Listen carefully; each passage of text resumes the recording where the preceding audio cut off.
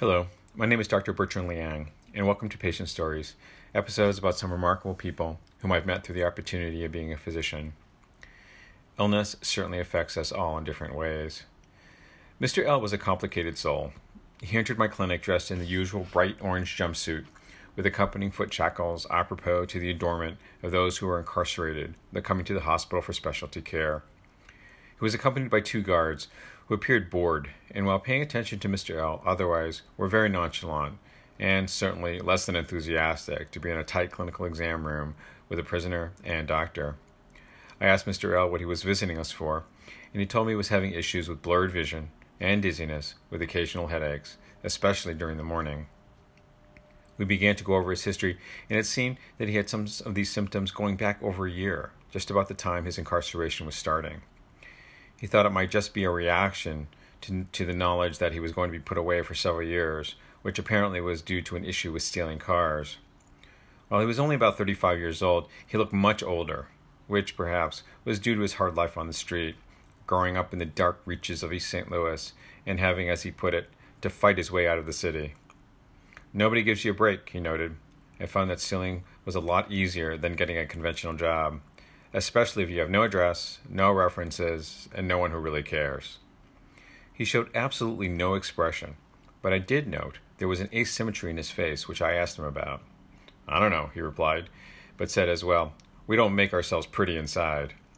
He told me he used to drink heavily, but that being in prison had broken him of that habit. But he still smoked 1 pack of cigarettes a day. He didn't know his parents.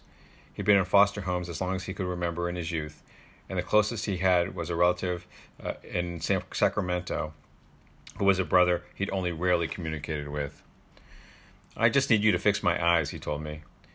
You have to know what's coming at you always where we are, he said, with a particular emphasis, and looking over at the guards. I had to ask the guards to remove the restraints for Mr. L to examine him. While the guards grumbled about this, they ceded to this request. However, it was difficult to get Mr. L to fully cooperate with the examination, given his focus on his vision. However, I did not find that he had decreased visual acuity, but rather a constricted field that was only in his left eye. I couldn't see inside his eye with my ophthalmoscope, since he didn't like having a bright eye shining in his eyes. He told me that, hey, this isn't an interrogation. But, as well, he also had a slight facial droop on the same side, with a droopy eyelid as well, and his pupils were asymmetric, with the left eye being smaller. While he was right-handed, he was definitely more uncoordinated on the right, and significantly so, particularly in the upper extremity. The patient noted that he'd always been this way, since he'd fallen down some stairs a year or so ago. I asked him if his brother had any of these symptoms, and his reply was, don't know, don't care.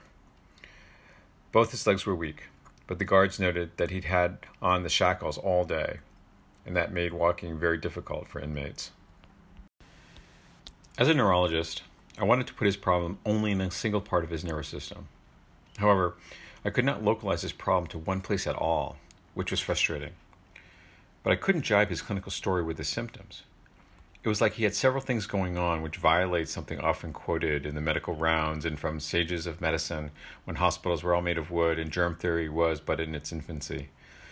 Something called Occam's razor, which is the law of parsimony, or looking for the simplest or one thing that can account for all of what you see before you clinically.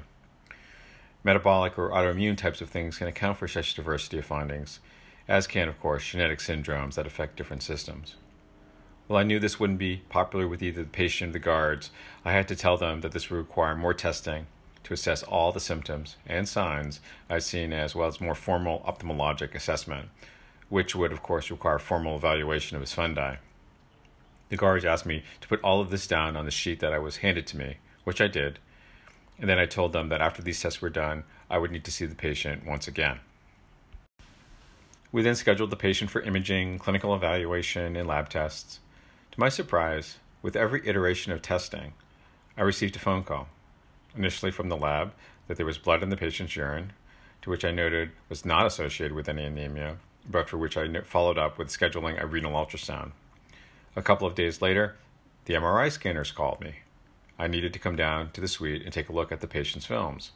There were multiple small tumors in his cerebellum, especially on the left, and there was a lesion in his left neck at the level of the carotid artery as well. These seemed to be very vascular and accounted for some of the diversity of symptoms Mr. L had demonstrated. I was starting to get the picture of a genetic disorder and ordered more lab tests that needed to be sent to a specialized genetic center. A few days later, the ophthalmologist called and noted that the patient had a lesion in his left eye, highly suggested of a hemangioblastoma. Finally, one day later, the ultrasound radiology fellow called me and told me that the patient had a small mass on the right kidney suggestive of a tumor. There was no doubt that Mr. L had a genetic syndrome, and the answer came 2 weeks later, von Hippel-Lindau syndrome, which is associated with central nervous system hemangioblastomas and renal cell tumors. When Mr. L came back to see me, I was somewhat concerned about his reaction to his diagnosis. I needn't have been concerned, since when he came back into the examination room, he noted, "Hey doc, must be something wrong, since I had to come back here so many times." He smiled. At least it got me out of the house. I proceeded to inform him of his genetic diagnosis, of the issues with the tumors, that most of it was treatable, but that he would be needed to be followed very closely from now on to ensure that if anything got worse, we could catch it early. He didn't say anything at first, and just looked at the floor for a moment or two. "This is something," he said. "What's next?" I told Mr. L that he needed to go to the urologist for an opinion on surgery, as well as a retinal specialist on therapy for his eye. "You'll need to see a lot of us for some time," I said. "But that's what we're here for." He replied, "Well, I'm pretty effed up then, but less time in the concrete house." Well, Mr. L was treated to remove the tumors in his eye as well as that in the kidney, which were, as expected, most likely due to his von Hippel-Lindau syndrome. As we followed up, he became very much involved in the church, and every time I saw him afterward, he would have a copy of the Bible with him and would quote some scripture appropriate to our specific clinic visit. My understanding is that he called the diagnosis a, quote, gift from God, unquote, and that his interface with us at the university hospital was a divine sign. Until I left that practice, I know that he was still being followed there and had been entered into the registry for these particular kinds of patients. I also know that he became quite a comforter to those in need. He could be seen in the waiting room in his orange jumpsuit, ministering to those whom he felt to be out of sorts or whom he perceived to have been overtly suffering. At least in our clinic, he became a bit of a hero, and even the guards seemed to cut him some slack. I was just glad we were able to catch his disease early enough.